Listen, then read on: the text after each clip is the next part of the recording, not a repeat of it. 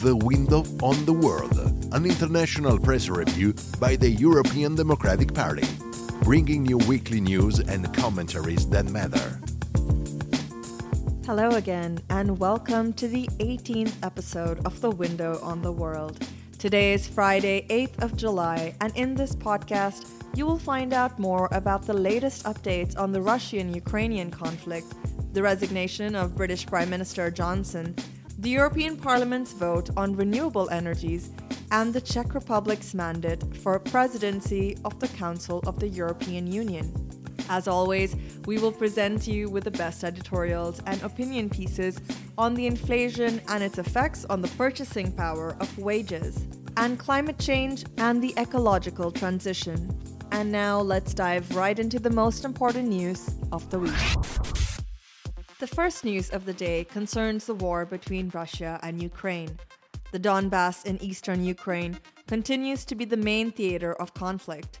In particular, this week the Russians captured the city of Lysychansk. Meanwhile, according to data from the United Nations High Commissioner for Refugees, more than 4.8 million people have fled Ukraine since the conflict began last February 24th. From Ukraine, we now go to the other side of Europe, and more specifically to the United Kingdom. It is yesterday's news that Prime Minister Boris Johnson has resigned as leader of the Conservative Party, the Tories, which currently leads the country. His resignation as party leader will be followed by his resignation as Prime Minister as soon as his party identifies a replacement. Let us now turn to matters strictly related to the European Union. This week, the European Parliament rejected a resolution proposing to exclude investments in gas and nuclear energy and not to consider them as sustainable energies. The regulation on the environmental sustainability of economic activities will therefore continue to include gas and nuclear as long as we are in the transition phase to completely clean energy. New gas and nuclear power plants will be eligible for funding, albeit for a limited period of time and only when such plants replace coal-fired power plants. Voting to consider gas and nuclear as sustainable energies were the European People's Party, the Identity and Democracy Party, the Party of European Conservatives and Reformists, and Renew Europe, a coalition of which the European Democratic Party is also a member.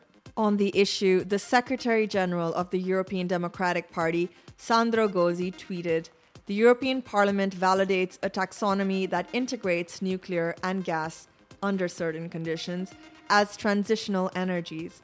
This is a responsible decision to pursue our climate goals and achieve energy independence."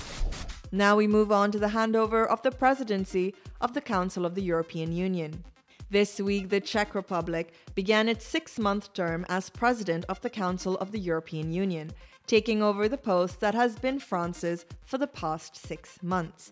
In outlining his program, Czech Prime Minister Petr Fiala stated that he wanted to focus on the Ukrainian issue. Specifically, the program has as its goals containing the refugee crisis, beginning post-conflict reconstruction, strengthening energy security, common defense capabilities, and EU economic crisis resilience.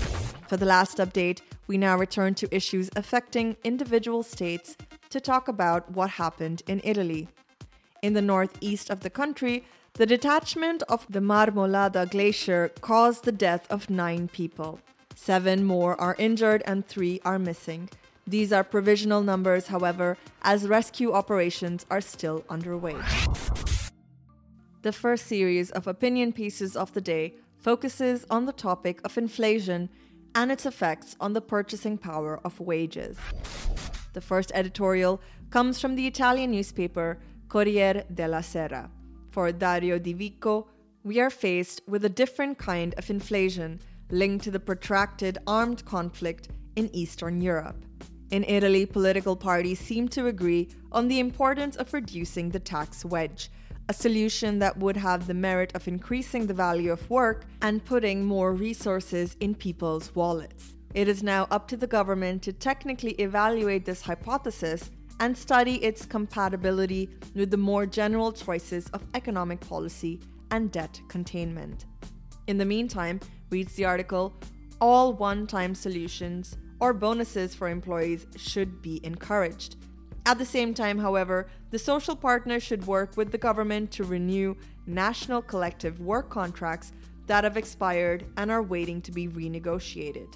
Solutions of this kind, De Vico concludes, would provide concrete answers to workers, stimulate a more constructive debate, and ward off the risk that to the political crisis we add popular distrust.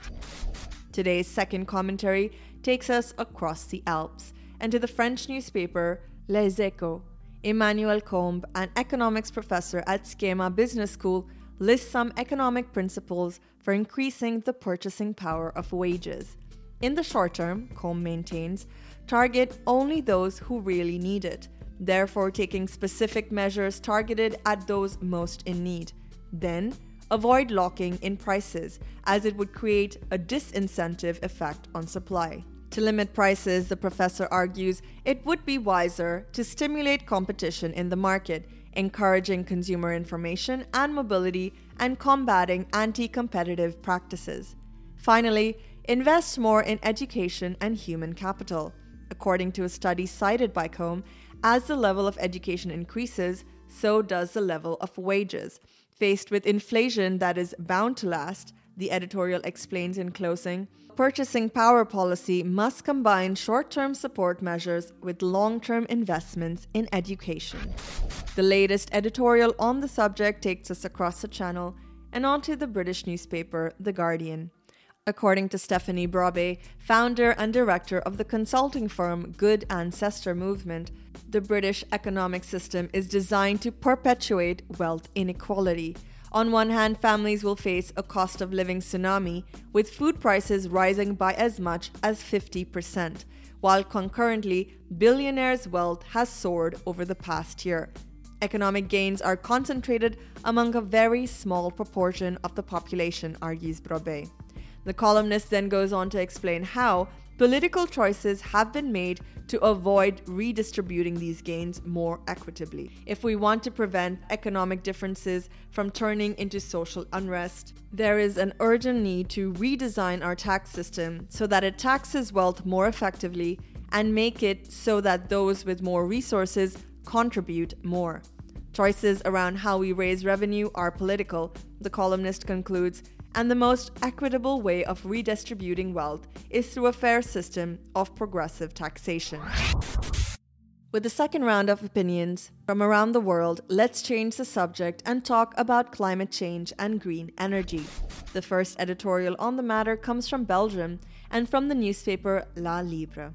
For journalist Vincent Slits, the European Parliament's vote to recognize investments in gas and nuclear power as green and compatible with the transition phase to completely clean energy is a missed opportunity.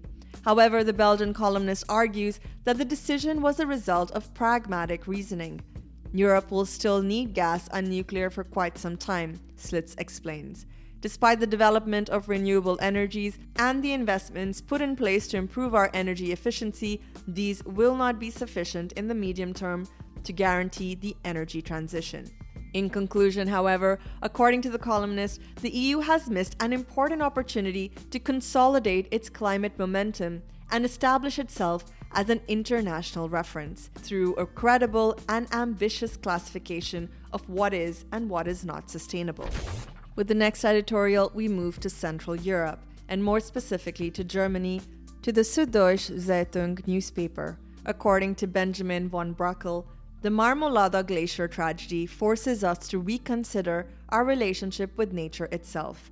In order to avoid such tragedies, monitoring of glaciers could be expanded to assess the risk of detachment.